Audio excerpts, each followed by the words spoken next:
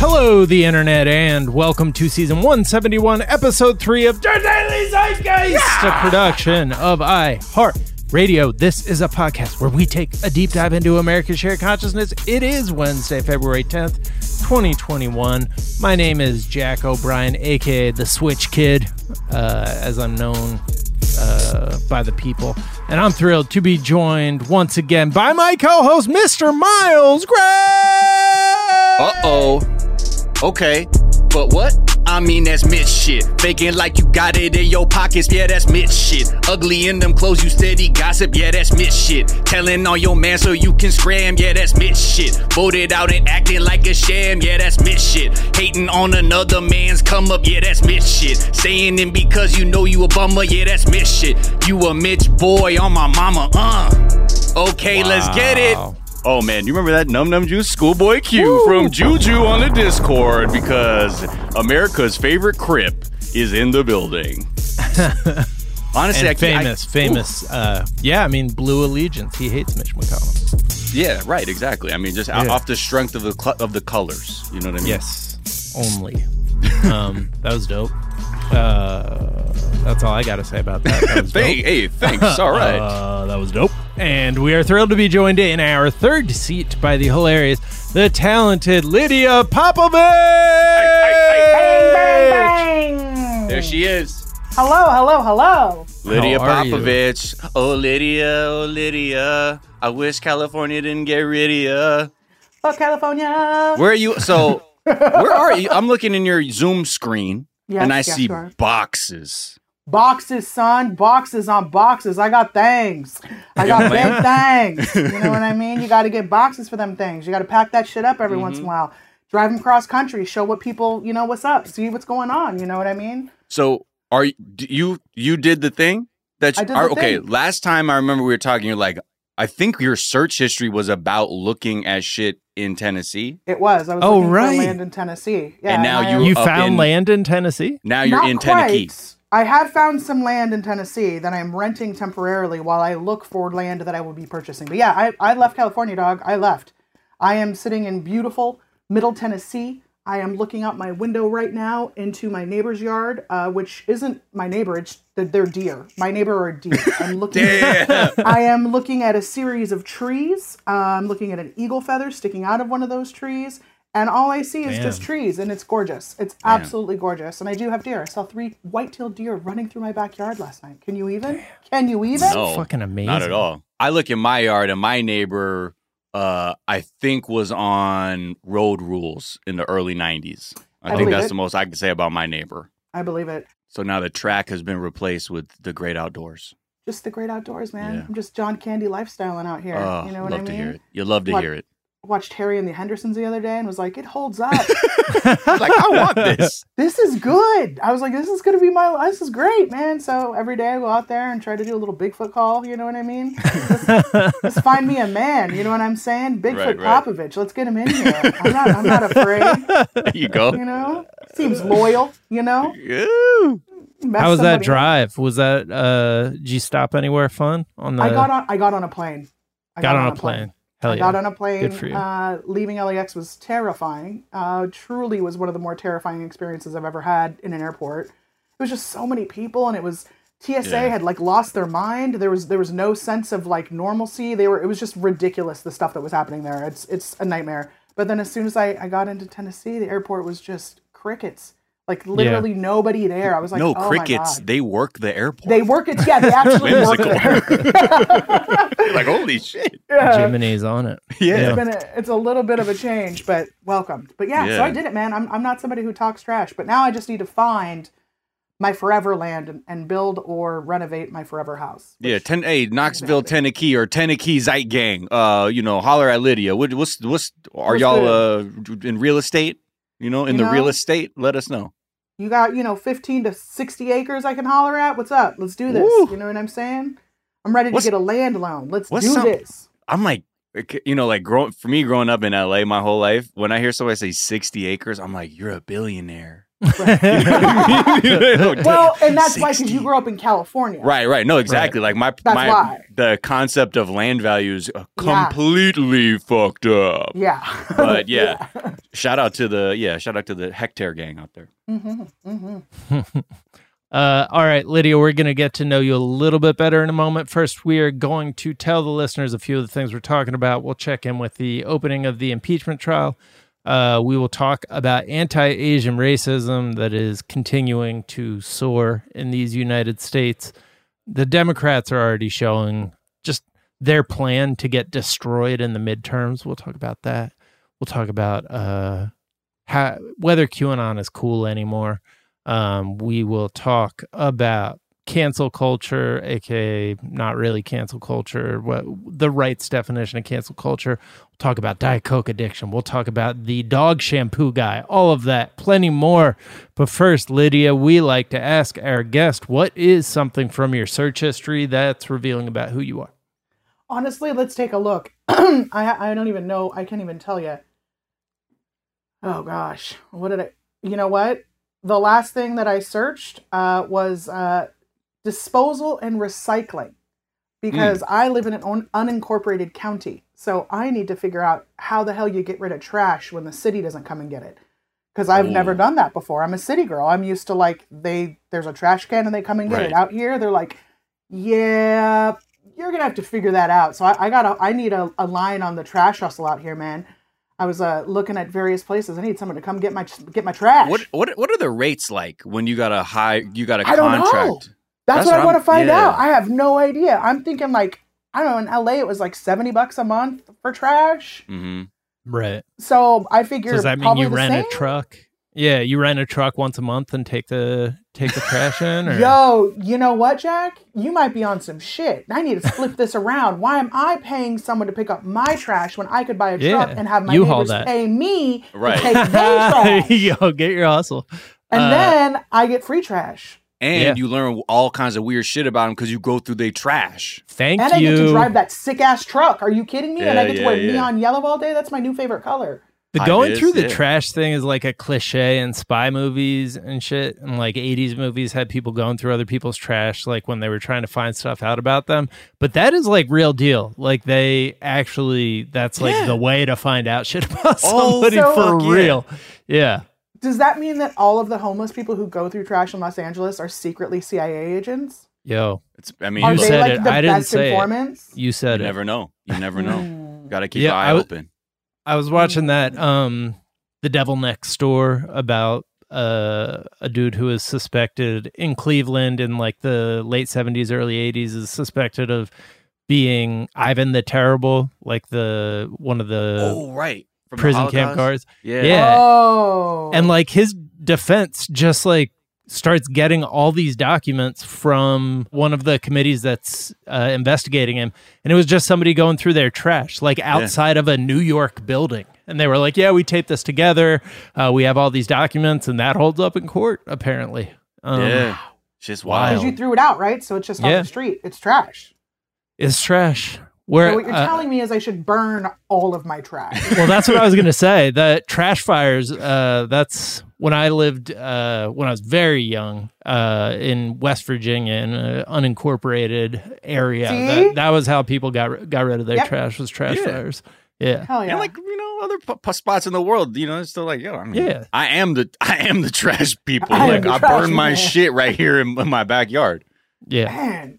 I gotta look into burning trash. Yeah, so hey, Trash Zeit Gang too. Holler at Lydia. You got you the plug for, or maybe you got a truck connect so she can start her business. There you go. I am a little hype on the idea of driving around a garbage truck. That just sound ill? Yeah, and just the wildest vibe though. If I'm not saying you are, but you were low key going through their trash and creating like blackmail dossiers on them and be like, nah, man, you don't get it. Right. This trash thing paid for itself in the first month when I started getting hush money payments from them. I'm going to need the east half of your land. Right. I'm looking at these Cracker Barrel receipts and these Zaxby's receipts, and what this tells me is he has another bitch. Right, exactly. Interesting. When did you start going to Crystal? Yeah, exactly. Because there isn't one in this county. So if you go to another... I think I should do my own version of Snapped, but like garbage, trash based only. Yeah. Right? And just try to find people just cheating on each other. That would be a fucked up podcast where it's like someone goes through the trash of a random building and then talks to a person based on what they know from going through their trash and just freaks them out. It's probably a better YouTube prank video, but you know. Right. Somebody's like, good podcast idea. I'm pitching it. Good podcast. Or awful one. Well, or just a career as a clairvoyant, you know. Right? Sure. That's Oh, yes. The scam psychics. Oh, Lydia, that's the wave. Dude. You go through them and then you know the little details. I'm like, do you want a reading? I just got a feeling from you. Please sit in my vibe corner. Oh, People in the South are love to believe. They're like Mulder and Scully. They just want to believe. So you just give them an excuse to believe. Yeah, I mean, the truth is out there, though. Yeah. Man, it's somewhere. Somewhere it's out here. It's out here somewhere. I'm going to find it. What is something you think is underrated? Underrated. I was just thinking about this morning because my feet are hanging off of it right now. A foot hammock for underneath your desk. A foot hammock. Now, this is something I can't even picture, I don't think. So basically, it goes hand in hand with like step your desk game up. I made a purchase that I think is underrated. I think a lot of people look over it because they're like, "Oof, no, I can't afford that." I got an electric lowering and raising desk so that I can stand up and then sit down without cranking it or whatever.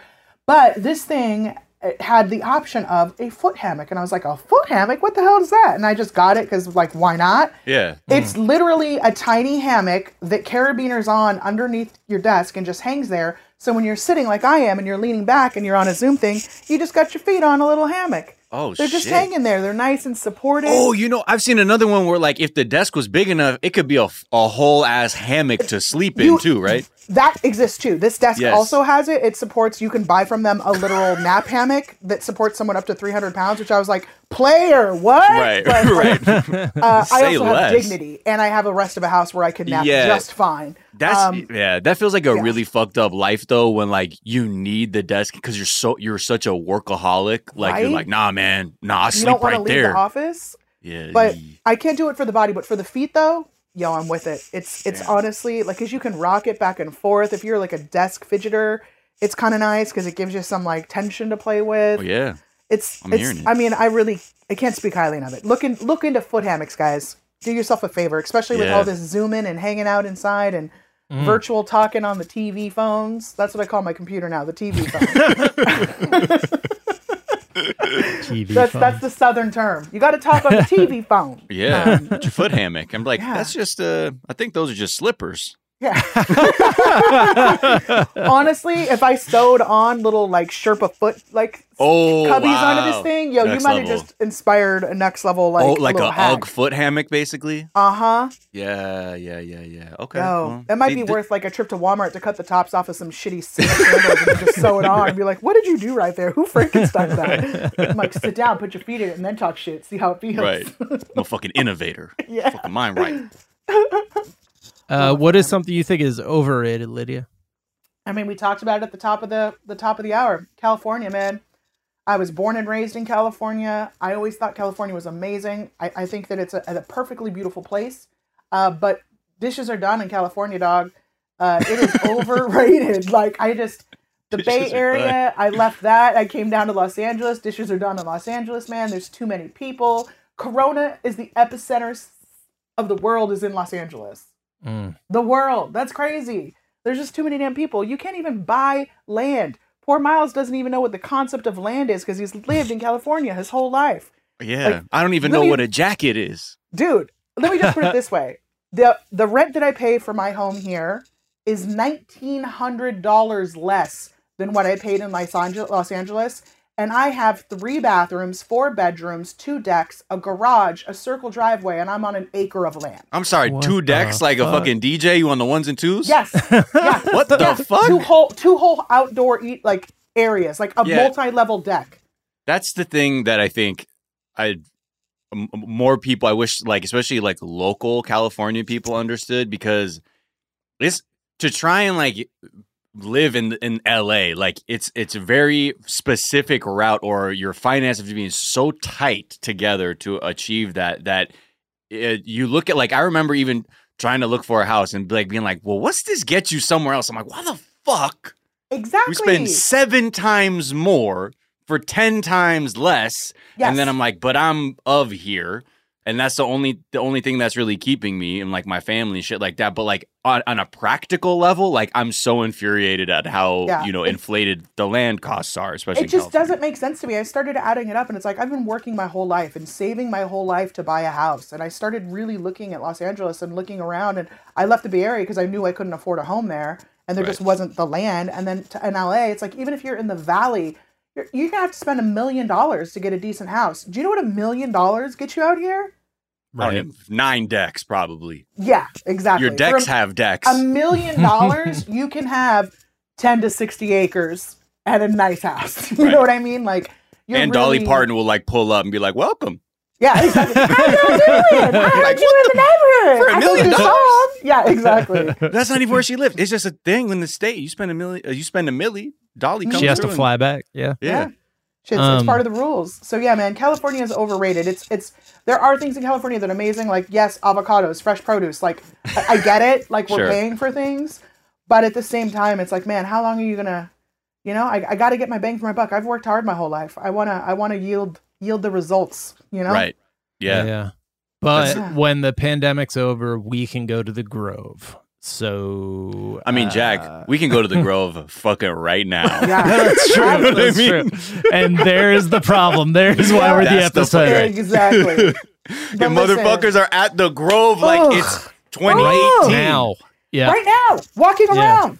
Yep. Walking up and down Melrose, just like looking at stores that have been boarded up since May. And it's like, do you not remember the race war, dog? You're not here for sneakers. What's going on?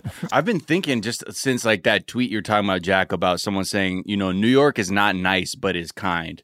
And LA is nice, but not kind. Right. And I've really been sitting with that.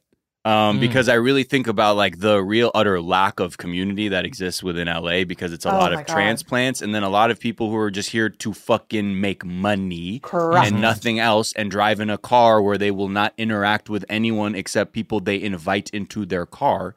And there's just no sense of knowing who you live with and who your neighbors are. And yeah, like that. And then hearing Lydia like getting, I'm like, yeah, man, there's just so many there.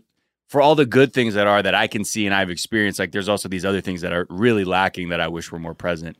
But yeah. I mean, and that's so true. I mean, the energy in LA was wearing down on me a little bit, because you're right, Miles. Everyone's there for a reason, and nobody's there to kind of create a community. And people don't seem to have the time to just have the basic pleasantries.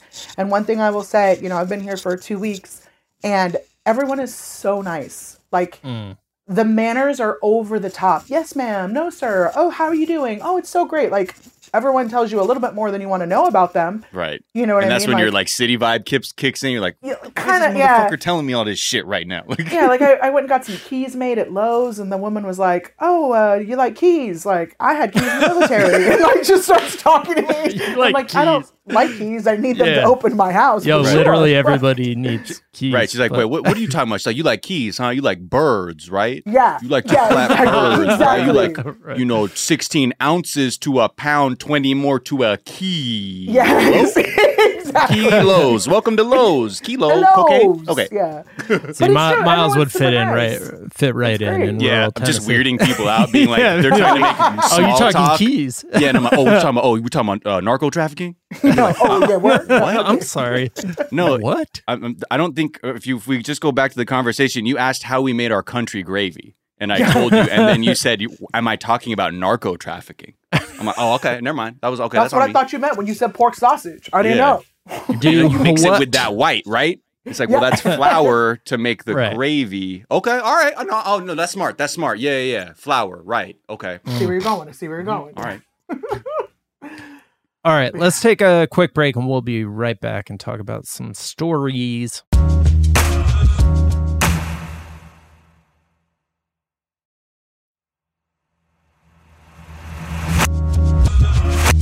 And we're back. And so is impeachment in the halls of... Is this just going to be like, because, and this is not me saying that this is not warranted. It's fully warranted. But just knowing how the Republicans are, this is going to be the new reality where they're going to consider this like, well, now we get to impeach Biden for anything once they have control of the House, which will be 2 years from now, as we'll discuss.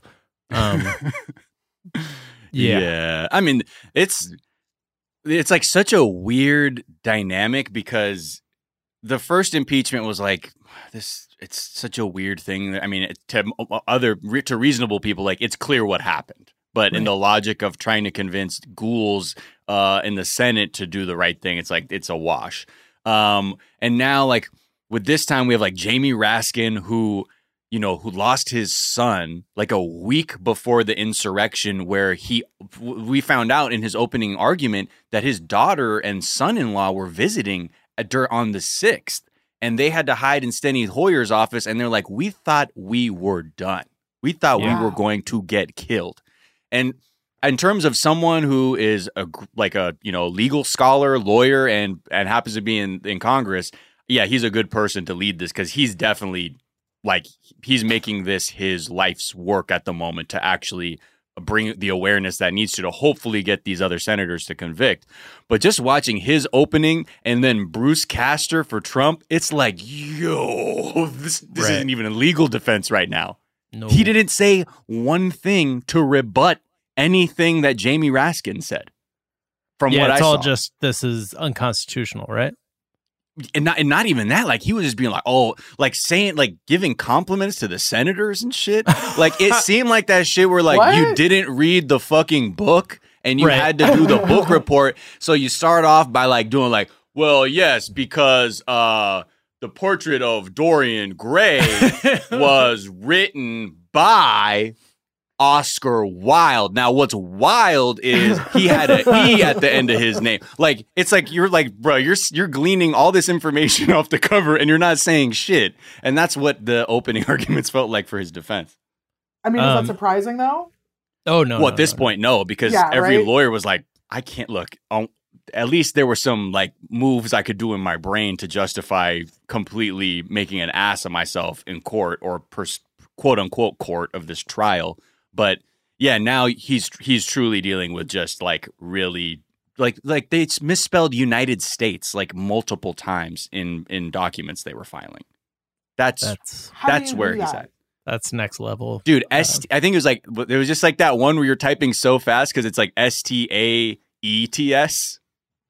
Oh, right. You're just like, bro. Also, find and replace, dog. It's very simple. Well, but so that must have been what they did, right? That's what it seems like to me. Yeah. Like how do you that's an amazing. No, it was like in the first line. Jesus. It's just it's all so fucking. But that's what's so infuriating because we have people out there who have real stakes in this. I mean, not to mention every American citizen. This is stakes for everybody. But like. Laying out the case and being like, okay, he didn't say he incited. How come you have the people who rioted said they did it because the president told them to, or all these other things? Yeah, and they played video of like Trump's speech and then people repeating exactly Trump, like word for word, what Trump had told them to do while they were storming the Capitol. And meanwhile, like motherfuckers like Ted Cruz and Tom Cotton were trying to do the shit where they couldn't see the video suddenly. Oh, really? Like averting their eyes to be like, funny. Like to, not experience what actually occurred that day and to preserve their fucking fragile, shameless egos. I mean, it's at 65%, I think, is what one of the more recent polls said of people think he should be, convicted, essentially. And one of the analysts heading in was like, they fucked themselves. Trump's defense team fucked themselves by claiming that he was immediately horrified by the raiding of the Capitol. Like in the same way that like Watergate, the whole thing was the cover up, right? It wasn't the initial, breaking into the Capitol. It was Nixon trying to cover it up. And like Trump's whole strategy has always been that he doesn't cover anything up. He just does it like it's not illegal. So I think people were honing in on this idea of them telling a lie about what he actually did on the day of, like, as the raid was happening, claiming he was immediately horrified and immediately like telling people to stand down or whatever. And, there's a quote from Ben Sasse from, not during this trial, but just generally talking about that day, saying it was not an open question as to whether Trump had been, quote, derelict in his duty. And then the quote goes on to say, as this was unfolding on television, Donald Trump was walking around the White House confused about why other people on his team weren't as excited as he was, as you had rioters pushing against Capitol Police trying to get into the building. This is a Republican who's on the jury of this trial, but, they'll... Like, the question isn't really, like, how many people, like, what percentage of people think they should convict. It's like, what percentage of people would not vote for a Republican if they didn't convict. And I think the gamble the Republicans are making is that it's not enough for them to have to do anything. Yeah. I mean, because either way, even if they have calculated the risk or haven't, the programming is the same. It's just, uphold all of the de facto forms of oppression that have existed by any means necessary, even if that means just looking a video dead in its eye and being like, that didn't happen. Right. It doesn't matter. Like, it's always full steam with the same fucking program. They should do like a remake of that Cheetos commercial, the Super Bowl. It wasn't me. That's basically that's what they're going with. Right. Pretty much. It's the same concept. Yeah.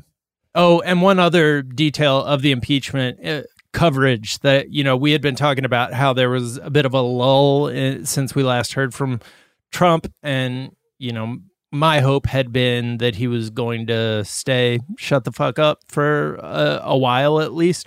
Apparently people familiar with his thinking say he is waiting it out until the impeachment trial is over. And then he's going to be, quote, guns blazing, return to politics after the impeachment trial, because he's going to act like getting acquitted is, like he did the first time, like it's a saying that he's innocent. So so it won't be tweets anymore. So it'll just be appearances on Fox and OAN and Newsmax, basically. I think it's so. Like the three places that let him. Yeah, like that's the only TV. place that he can do that. So I mean, so good luck with that. Yeah, I hope it works out for you.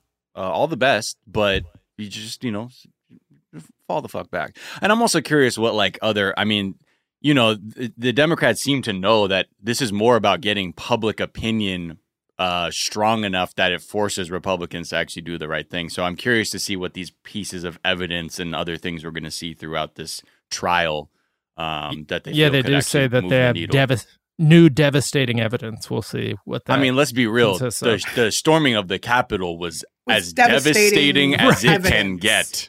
So, that's why this whole thing is so ridiculous to me, because it's like, how much more do you need, guys? And honestly, it's like, this is stuff that has been there lying this whole time. This is not new sentiments. It's just the fact that people who feel this way don't have to cover it up anymore, because the chief of our whole country was like, yeah, no, it's cool. That's all good. Yeah. It's a winning hand. 100%. Let's get this, Right. Yeah. Oh my God. It's just, okay, let's just tamp it down now. Let's bury this shit underground again. That's what's going to happen. Yeah. Well, they'll try. Or maybe just it'll come back like with some new mutated Godzilla type racist party.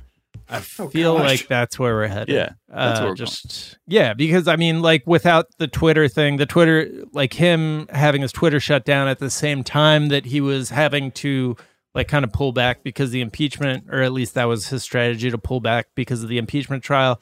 Like, that definitely seemed to work. But when you have an authoritarian and a population that like craves him, like what really wants his authoritarian like rule and distraction, of course, they'll find a way. Oppress me, daddy, please. And like Capitol is always on the side of authoritarianism, so they're gonna jump on that or find a way to look the other way. Right. So I don't think it's going to be enough to just be like, well, Twitter did the good thing and now we're safe. Now it's solved. It's like, oh, it's that easy to actually. Yeah. Because the bigger thing was white supremacy. But okay, yeah.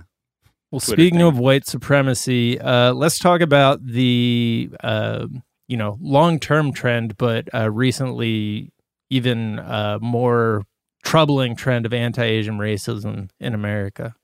There's a hate crime that happened recently in the Bay Area and it's part of a broader trend to Asian American actors got involved with, offering a reward to solve the case, and like so it's finally getting some attention. But this has been a long-term issue. It's just anti-Asian racism is really it's wild. Being Black and Japanese American, like it's weird to kind of reconcile what it means to even be American, like looking through the lenses of the collective experiences of like Asian Americans and African Americans. Obviously, like we had been saying at the beginning of the pandemic, when motherfuckers are out here calling shit Wuhan flu or China virus, that racist rhetoric was just helping to laser focus all that hatred into what we're now seeing is like just record year of hate crimes against Asian Americans.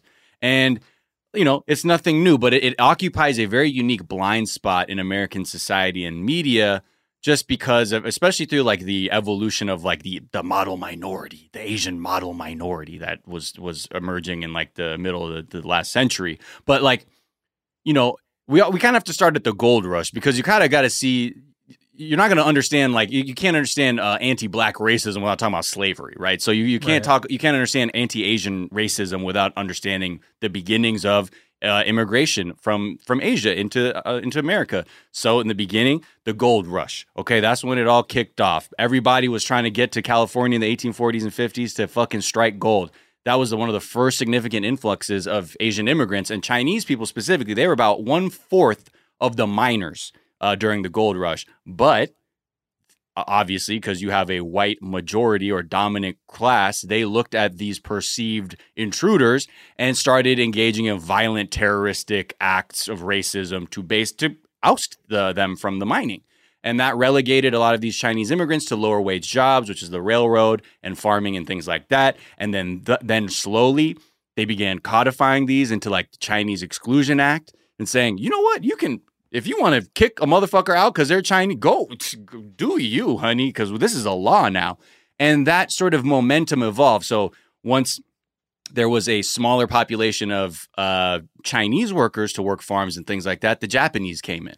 And that was the next, and then that's the next group who, they're going to work the farms. It's like, damn, they did a lot with all that little bit. And now they're starting to succeed a little bit. Okay, well, now we need new laws to kind of make shit hot for them. And then Filipino Americans came in and they liked that better because Filipinos were part of a country that was annexed by the United States and felt like there was a little bit more of a parallel crossover to work in the United States from the Philippines. So all this like it's been happening since, the beginnings of Asian immigration. And that essentially leads to fucking what we saw during World War II. Japanese Americans literally put in concentration camps for years because of Pearl Harbor, yet Italian and German Americans, do your thing, you know what I mean? Because you're white. And that's just how it goes out here. So it's just like this, looking through all of this, you're like, it's always a thing that has existed, but we don't teach it. So we don't really think of it as a huge part of our American cultural history, but it's also like this evolution of like the model minority in the 60s because a lot of people were pointing at Asian Americans who were succeeding as a way to sort of fuck up the dialogue or conversation around the pursuit of civil rights for Black people. Because they're like, well, these Japanese people are like, they have their own businesses and are going to colleges and they're doing so well. Like minorities are able to succeed in this country, like as this fucked up counterpoint. And I think that has also led to this very weird, monolithic perception of what an Asian American person is, which is typically like, oh, there are people who can make money, who are maybe achieving higher levels demographically, academically, or higher incomes. So it also like what that also does is it sort of erases the nuance of what the Asian American community looks like. It's like Nepalese Americans face all kinds of high levels of poverty and unemployment. Same with Hmong people. Like it's not just Chinese, Japanese, and Indian Americans, which I think everyone's just like, see, Asians are good. They're good. You see them? They're doctors. They got blah, blah, blah, blah. And so when we have all these acts of racism, it's not quite registering for people. Like it's like, oh, that's awful, but it's not sort of, I don't think, seen as the same level of violence or the sheer terror it causes for a community because of these other examples. It's not part of the narrative of what the experience is for an Asian American person. So, I mean, when you look at like what's happening, especially in the Bay Area, in San Francisco, an 84-year-old man from Thailand, he died after being attacked on his morning walk. There was in Oakland, a few people in the Chinatown in Oakland there were getting shoved, attacked, robbed. People were taking cash out for Lunar New Year. So people were like, they're going to get got. Like, that's just the thing people were thinking because people are walking around with more cash. And all of this is still happening even when you look at what's happening like in our schools, because there is this report that came out that like Asian American Pacific Islander students in California were the group that were most likely to experience bullying. And on top of it, like a majority of students, when they were talking about what kind of racist rhetoric is normalized, it seemed to be that a surprising amount of students were like, it seems like Asian jokes are not as offensive, even though it's the same territory of it as a racial joke. So we're having to have this real reckoning with what the conversation has been between America and Asian Americans, because no one is actually, I think, because for me, I wasn't taught about any of this shit in school, and I grew up in California. It took my parents to be like, what you said in the Gold Rush? What are they saying about Asian people? Right. Huh? What?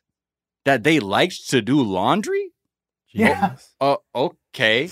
No, but I'm saying like because we don't have these real conversations about our history as a nation for the mistreatment of any group, be it indigenous people, Latinx, whoever, like we're only doomed to keep repeating these sort of things. And I feel like it's really happening again right now because it's not a conversation that's had enough about like observing anti-Asian racism and what that means and what everyone's part is in trying to combat that.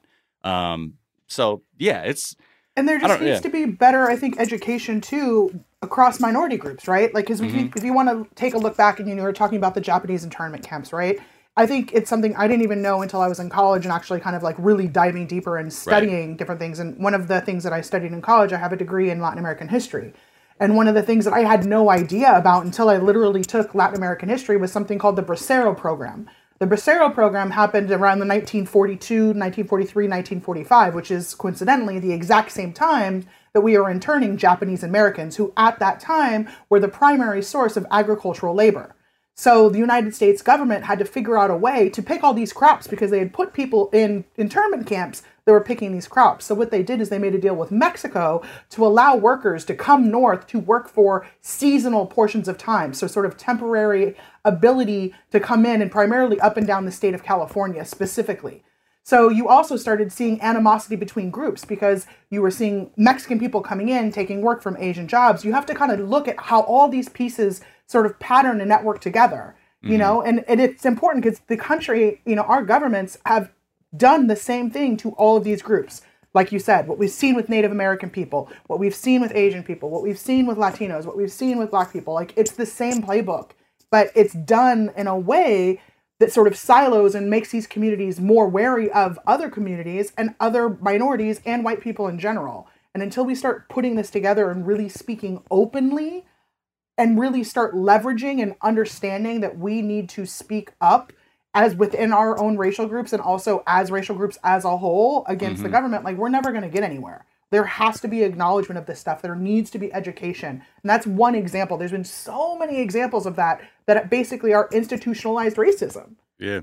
And it's wild too, because even within communities, right? Because even with my Black cousins, I was Jackie Chan, I was Jet Li or whatever. Right. But then I don't know my cut. What the fuck am I going to say? Like it's love or whatever. But then you get older and you got to actually realize we actually have, it's so casually said. Yeah. There's never a checking of it. It's like, you're not going to reduce me to this one version of a celebrity or whatever your touchstone for Asian culture. Like it's the same shit. Like if someone come to you and some white guy called this, oh, hey, what's up, Kobe Bryant? Or some fucking dumb shit about whatever Black celebrity. It's the same shit. And I think, it's just like over the summer where, I found myself imploring people to check anti-black racist talk or any kind of fucking discriminatory language, that it has to start within where you are at. Because you don't want people to think you're somebody who you can say shit like that, or you can perpetuate these kind of discriminatory perspective. It's fucking racism. We call it racism. You know what I mean? So, and now it's the same thing. But I think it's like, do we have to keep pointing out? It's like, okay, so the summer was for black, anti-black racism. Right. The fall is for Asian anti-racism. The fall is now awareness around anti-Asian racism. When it's like, in the spring, what are we going to be like? Don't hit women again? Like, come on, like, guys. Yeah, and it's not always necessarily about white supremacy, but it can, because it can happen within groups that aren't white. But in terms of understanding like what we're seeing, like we also have to know like this country was also letting Americans know like we don't really give a fuck about Asian people. You know what I mean? And that's the thing, that taste is historically still in the, you know, sort of the back of everyone's mouths, whether they know it or not. And, you know, and in the Bay Area, you know, where the first, you know, significant group of Asian immigrants are coming to, we're still seeing this play out centuries later. And I think that's what's important is, and even in the United States, we're still replaying the same things because we're not actually taking the second to be like, I can't believe we did that as a country. Yes, exactly. And we really should have never done that. Acknowledgement that is barbaric. And reflection. Yeah. Don't try to explain it. Don't try to contextualize it. Just acknowledgement and reflection. Yeah. Yes, this occurred. And no, that is not good. It is. How can we make sure this never happens again? Right? Yeah. Plans of moving forward. It took like the 80s for a congressional fucking committee to be like, I think the Japanese internment program was based on racial prejudice. It's like, oh my God. The 80s? But that's the pace at which we have these mini reckonings that, you know, at the end don't seem to have the effects that we need them to.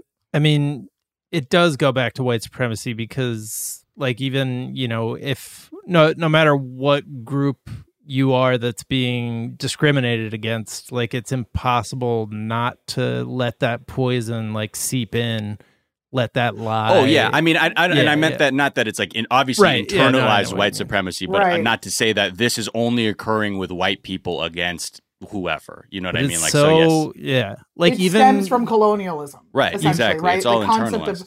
Of coming here, and that now that there was a white person from a European country, that now we have brought civility. You know what I mean? And eschewing any native cultures that are there to begin with, right? And it just gets replaced. It just gets replaced. The ways the Germans were treated, like the go-to villain of history, because they are, you know, they symbolize evil, right? Like the German Nazis. The way German Nazis were treated in POW camps, there's a POW camp in Alabama where they were treated like a part of the community, welcomed into the community, Nazi POWs, you know, after the fact, like actual, like people who had roles within the Nazi government and the Nazi war effort were welcomed into the U.S. government. Like that, they make sure that you can't miss the message. You know, right? It's pervasive. Yes. And it's like, well, yeah, they were on some fuck shit a couple years ago, but they're going to help us make big bang bangs now. So, you know, all is forgiven. But yeah, I didn't even realize, you know, like that this, even in California, right, that groups of kids who are most likely to experience that were Asian American. Like it's, and I think that's really indicative of the work that still has to be done, because you're seeing. If that's happening in schools now, this shit is not going away for at least 50 years. In California, where you know what I mean, like that's you. And if so, we have to do all this work now to ensure a better future for. You know, we might see it, we might see a glimpse of it, but at least we got to do something to leave something good for the next generations to come along and not have to deal with this shit. Yeah. Ugh. All right, let's take a quick break, and we will be right back.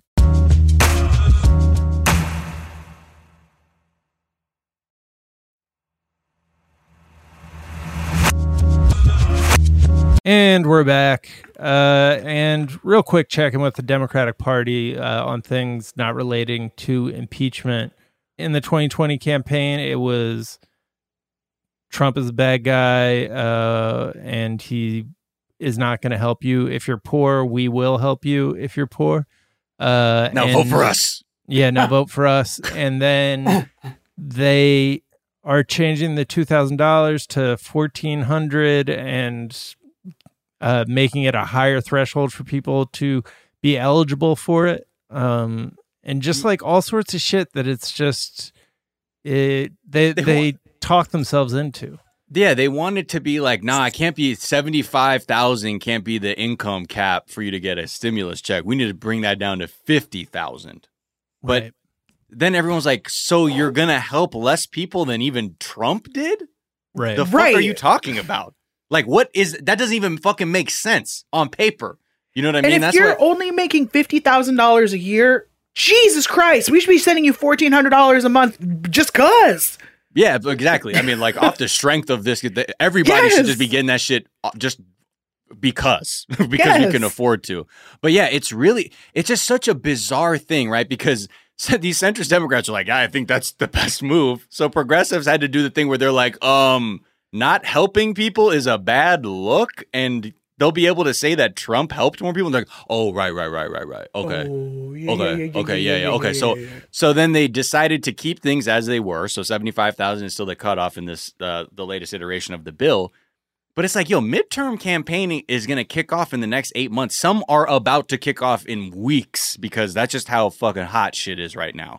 And on top of all the voter suppression tactics we're seeing at a state level, because the machine is learning how it got hacked by the will of people to vote.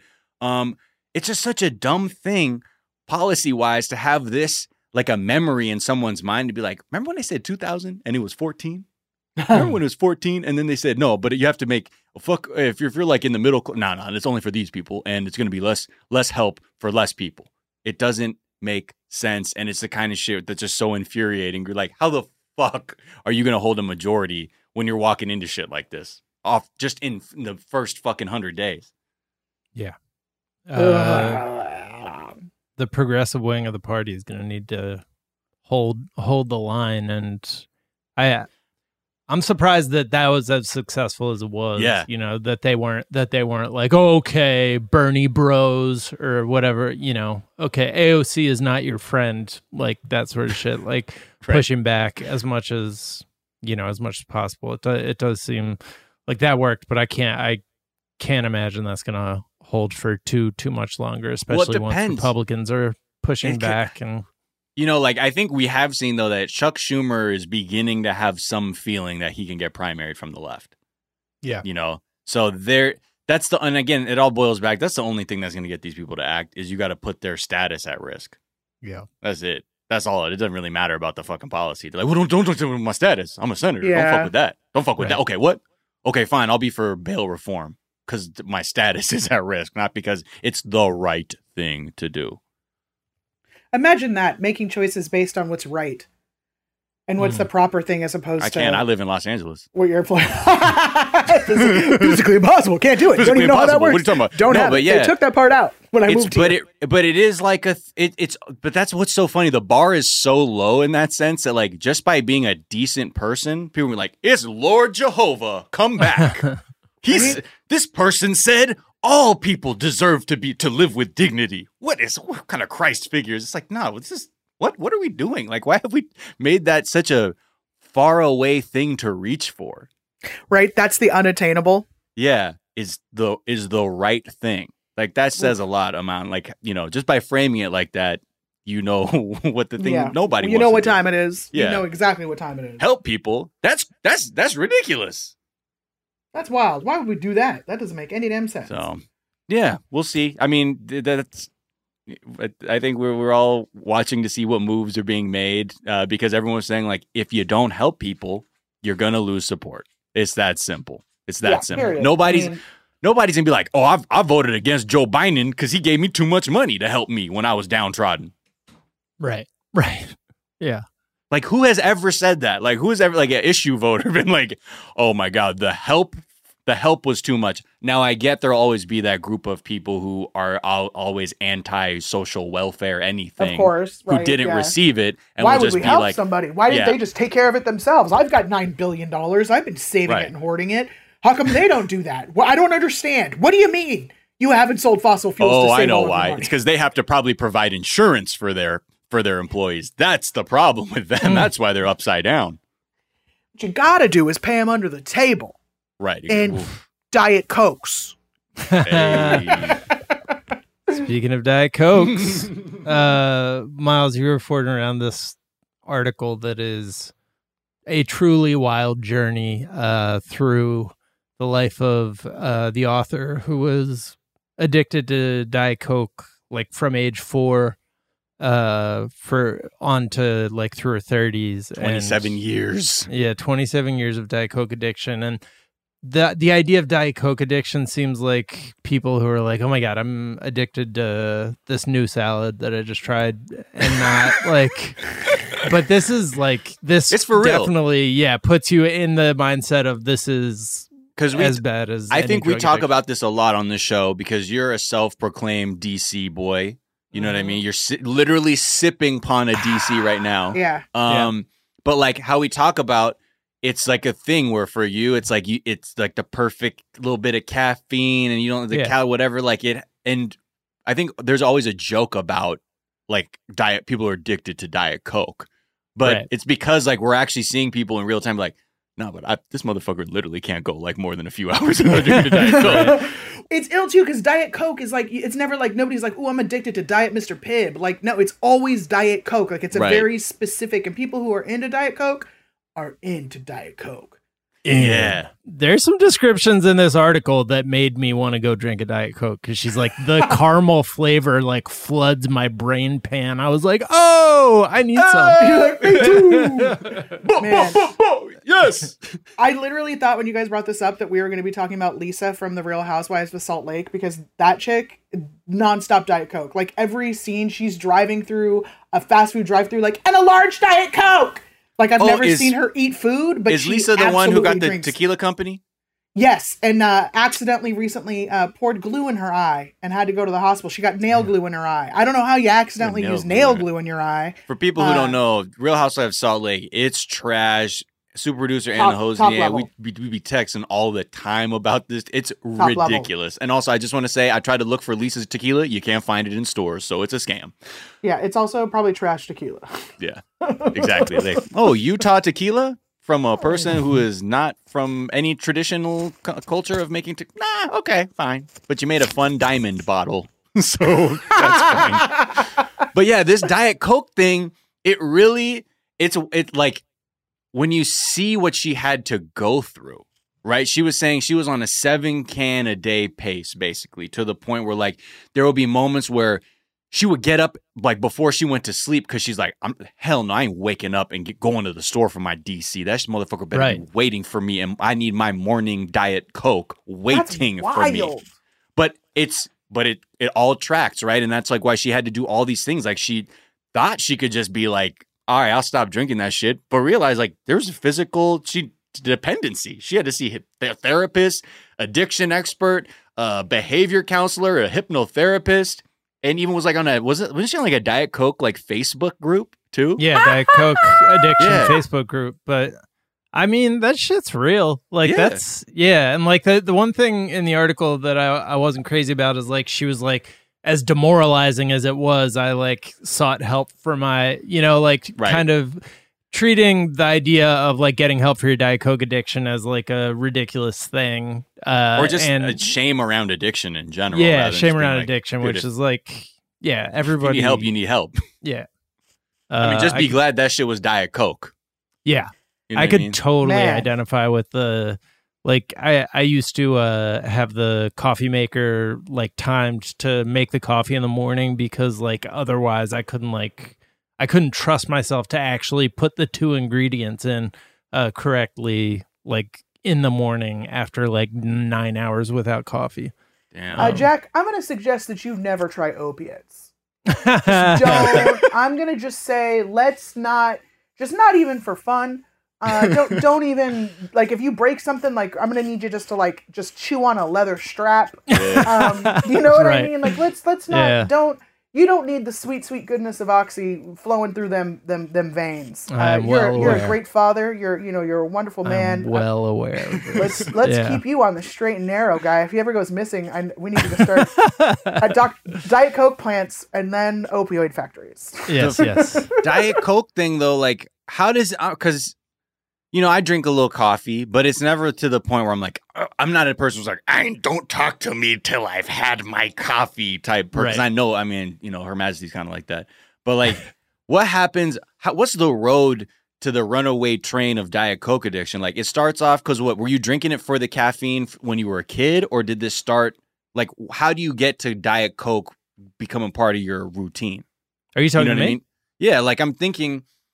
It starts off with being like, I get a pick-me-up from a cup of coffee. And you're like, okay, that's cool. I like that. It helps me. And then you start being like, okay, you know what? I'm going to do another one. And then another one. And then... It's never really fully been a part of my... Like, Mountain Dew at a time was part of my process. Right. I needed that shit to, like, get through... For real ones. Fourth period. But Diet Coke has always been, like, on and off. And usually it's, like... Pretty soon, I realize like I have less energy after I'm drinking Diet Coke, like within an hour than I did before, and so I'm able to like kind of pull myself off. But it is caffeine in general is a constant up down type situation for me, right. Where I always need some caffeine. Lydia, how you with the caffeine? You know what? I used to be really bad with it, and I'm in a good spot. I definitely, I enjoy it. I don't like to start my day without it. I am cranky in the morning, regardless of if I have coffee or not. I'm just like, the sun is up, my eyes are open, you can fuck right off until I tell you to. Yeah. And that usually happens around 10 a.m. I start loosening up a little bit. Okay. But I've got it down where I front load my morning. I have a pretty serious cup of coffee in the morning. Or I make myself, like a 2-shot latte at the house, one of those two situations. And then I usually keep it to that. And I try not to drink it the rest of the day. I have my front loaded. I have a really nice strong cup of coffee, and then I keep it going, and I just drink water the rest of the day. I'm actually not a soda drinker. I'm not a tea drinker. I'm like very into bubbly water. San Pellegrino is my bubbles of choice. There you go. So I try to keep it bubbles of choice. Bubbles and flat, and then every once in a while I like to surprise and get a little treat, get a little soda pop. You know what I mean? What's that? What's that? I do like a Dr. Pepper. Big fan of a Dr. Pepper, but it has to be ice cold, and I like it in a can. And I rarely get through a whole can of Dr. Pepper. So those little half cans are kind of my joint. Whoa, you can't even. Wow, that's some real shit. You're like, that's. So you're definitely not a soda drinker. And you're like, I can barely get through a can of soda. It's too much for me. I'm like, ugh. I start gulping it down, and then I'm like, it starts making my stomach feel gross, and I'm just like, ooh, I shouldn't have this in my body, and then I just stop. And it's hard for me. Like I really do. Even my coffee I like a little bitter. I don't like it super sweet. Right. I'm a water lady. I get it. But you know what though? I fucking love cheese though. I take my fats and I fucking love cheese. And eating cheese is pretty much eating opioids. Like I can't put that shit down. I can't say no. And butter, I can't say no. Milk, out of my life. But cheese and butter. Yeah, butter. I mean, butter will never leave. I think I could give up cheese before I gave up butter. Yeah. Oh wow. Think about That's tough. Because butter influences baked goods, so many other things. You can put butter on anything and it tastes better. Not being able to put butter on a steak, get the fuck out of here. I will punch you in your face. Or just having a good old fashioned bite of butter, Yo, if you got dip it in some sugar. Butter, just a butter cob. You ever have butter on the cob where you just peel the paper back? Man, there is a butter. The only place I know where to get it is Pavilions on Vine and Melrose. Oh, yep. With the Panda Express built in. Yep, it comes wrapped in a white paper, and it is from Belgium. I forget the name of it, but it's white paper, and it's just wrapped in a block. That is the best butter. It is $7 a pound. I will not lie to you. But go buy that butter right now because it is hand done in the way they do with Belgium, and there are swirls of salt and cream in it. And if you talk about wanting to have a slice of butter, oh my Lord Jesus, baby Jesus, all of the Jesuses. Oh, La that Presse. Butter. It's in the round. It's like almost round, right? No, it's a brick. It's like somebody cut it off a brick. It's not the big fat one, but circular. Like yes, it has cursive on it. Yes. Yes. Blue and red writing. Get that butter. Shout out to butter. Oh, Shout out to the dairy industry. do love that butter. Do love it. Yeah. All But I'm that good to on Diet say Coke. is I wasn't a big Diet Coke fan because I don't like aspartame. So that's the thing. I used to be the same way. I would never drink aspartame, and like I had it in my brain, I think from a very young age, that it was like poisonous. So like even the taste like really fucked me up, and like I was like, oh, I'm allergic to that stuff. And then I just pushed through it for the sake of the caffeine. But this article, Aspartame is now a part of me. the way this article, I don't know. Like this article might as well be sponsored content to the addictive mind for Diet Coke. Right. I had the same experience with Totally. nicotine one time with an article that was about like quitting smoking, and I was just like, well, this only made me really want to like try all of the things. Yeah, this talks about like how the doctor is like, it's really bad for your stomach that you're drinking 8 of them, but don't worry about the aspartame. Like that is not as dangerous as people think. And I was like, I'm gonna go crack a Diet Coke. right. Especially when like they say it's definitely a better option than full sugar Coke, but it's the Right. amount you're having that is potentially harmful. It's like, Yeah. okay, well, all right, that sounds about right. Diane Sawyer, by the way, like a 12 pack a day.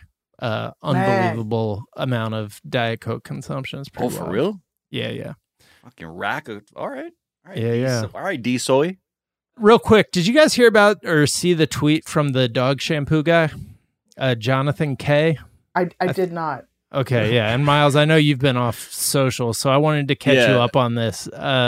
So this dude tweets, so it turns out, his name's Jonathan K. And he tweets, so it turns out I've been using dog shampoo on my hair for the last few months. Parentheses, I only discovered it when I ran out and needed to get more. This is partly my own fault, but it doesn't help that at Arm & Hammer has the word, quote, pets in like 4-point typeface. I'm guessing this is common.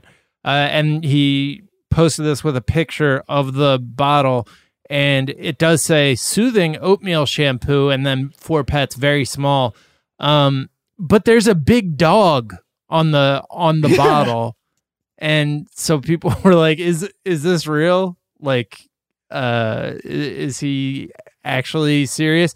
And he was like, look, guys, people are pointing out the dog thing on the bottle. I've seen lots of shampoo. He said, quote, lots of shampoos I used in the past have pictures of waterfalls or people cleaning dishes or gauzily drawn women frolicking in pastures or dudes under waterfalls. And people were like, yo, you've been using dish soap. Dude. What's the logic of even buying any of his like products for self-care? Oh my God. This just reeks of like, I don't know, is at my mom's house. Yeah. You know what I mean? Like Exactly. that have like, never bought anything for themselves, or they're like, bro, I think the bottle was blue. It's Like, Right. it's shithead 19-year-old thinking. Which like, I don't know, this was there like forever. It's not for topical use. The heck.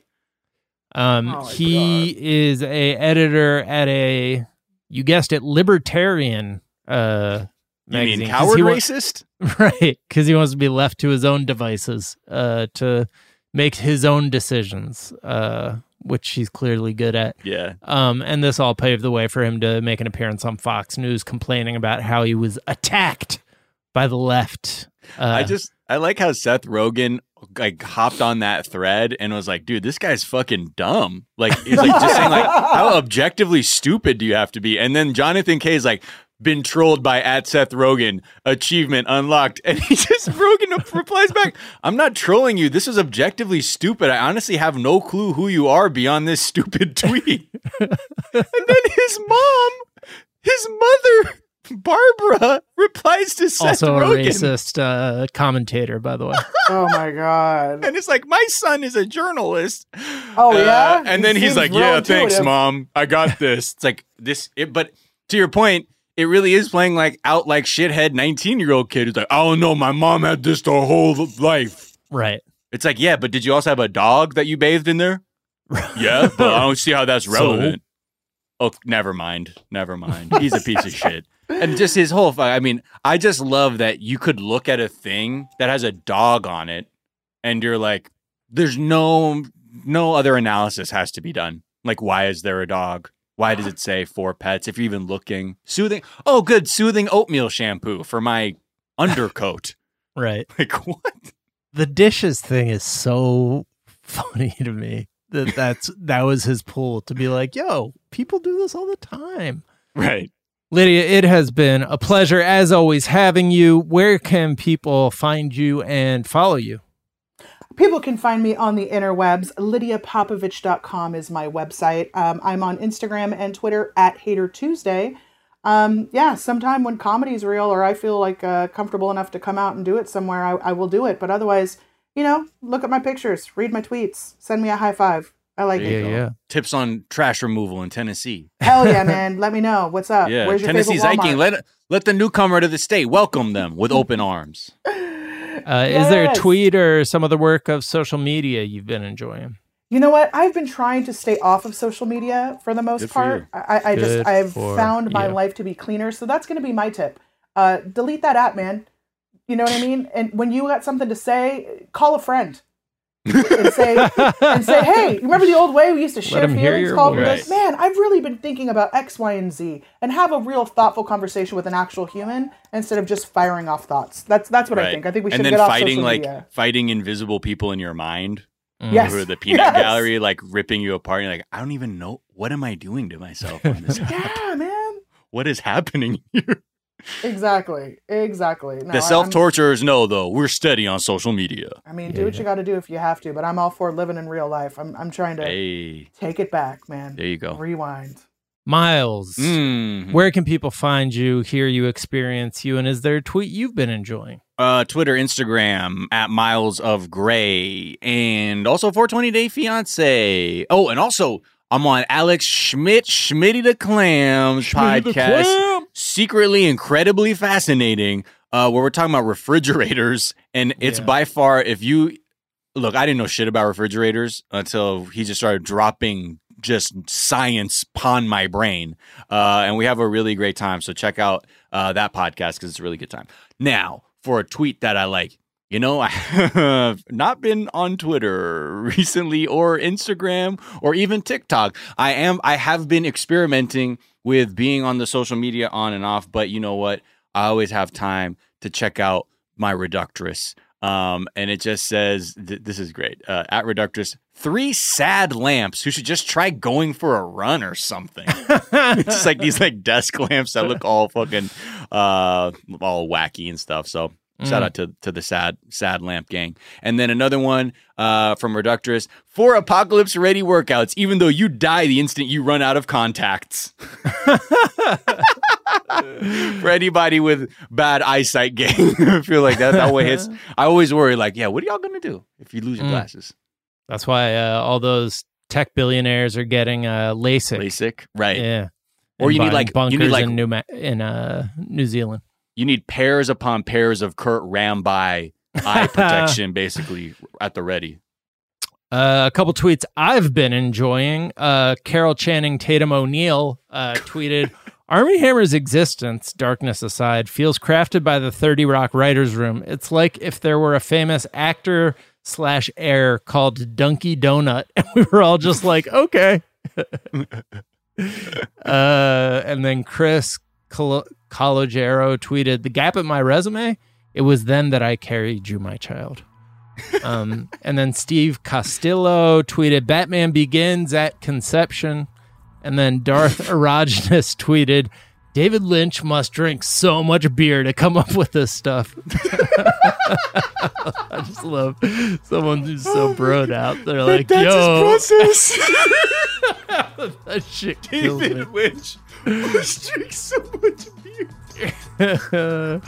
That was Darth Erogenous. Darth _Erogenous. The Daily Zeitgeist is... You can find me on Twitter at Jack_O'Brien. You can find us on Twitter at Daily Zeitgeist. We're at The Daily Zeitgeist on Instagram. We have a Facebook fan page and a website, dailyzeitgeist.com, where we post our episodes and our footnotes, where we link off to the information that we talked about in today's episode, as well as the song we ride out on.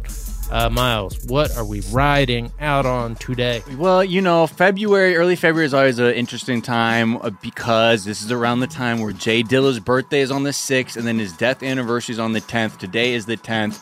So what I wanted to do is do a track honoring two people that have actually left us. And this is going to be Jay Dilla plus MF Doom from this it was like this project that Stone Throw put out that was called Dilla Goes Doom. It was Jay Dilla, fucking Ghostface Killah, and MF Doom, and the two MCs are rapping over Dilla's beats.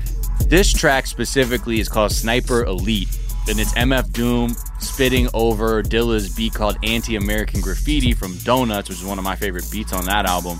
So rest in peace to two goats. Shout out to y'all. This is Sniper Elite. All right. The Daily Zeitgeist is a production of iHeartRadio. For more podcasts from iHeartRadio, visit the iHeartRadio app, Apple Podcast, or wherever you listen to your favorite shows. That is going to do it for this morning. We are back this afternoon to tell you what's trending. We will talk to y'all then. Bye. I know there's a lot of you about just what the doctor said. To the head, the new June moon soon on a blue lagoon shoes, doom zooms in on a platoon. Too much to do. Sniper Elite, swipe him off the street on this type of heat beat. Stranger on a solo, Miss Flow, Dolo, paid, played the position by the pole's glow. Heard it on the TV promo, swear it ain't me in the PE logo. Remote control in his overcoat polo. Go for broke, get the dough, float on the go-go. Hopes and praise out of faith.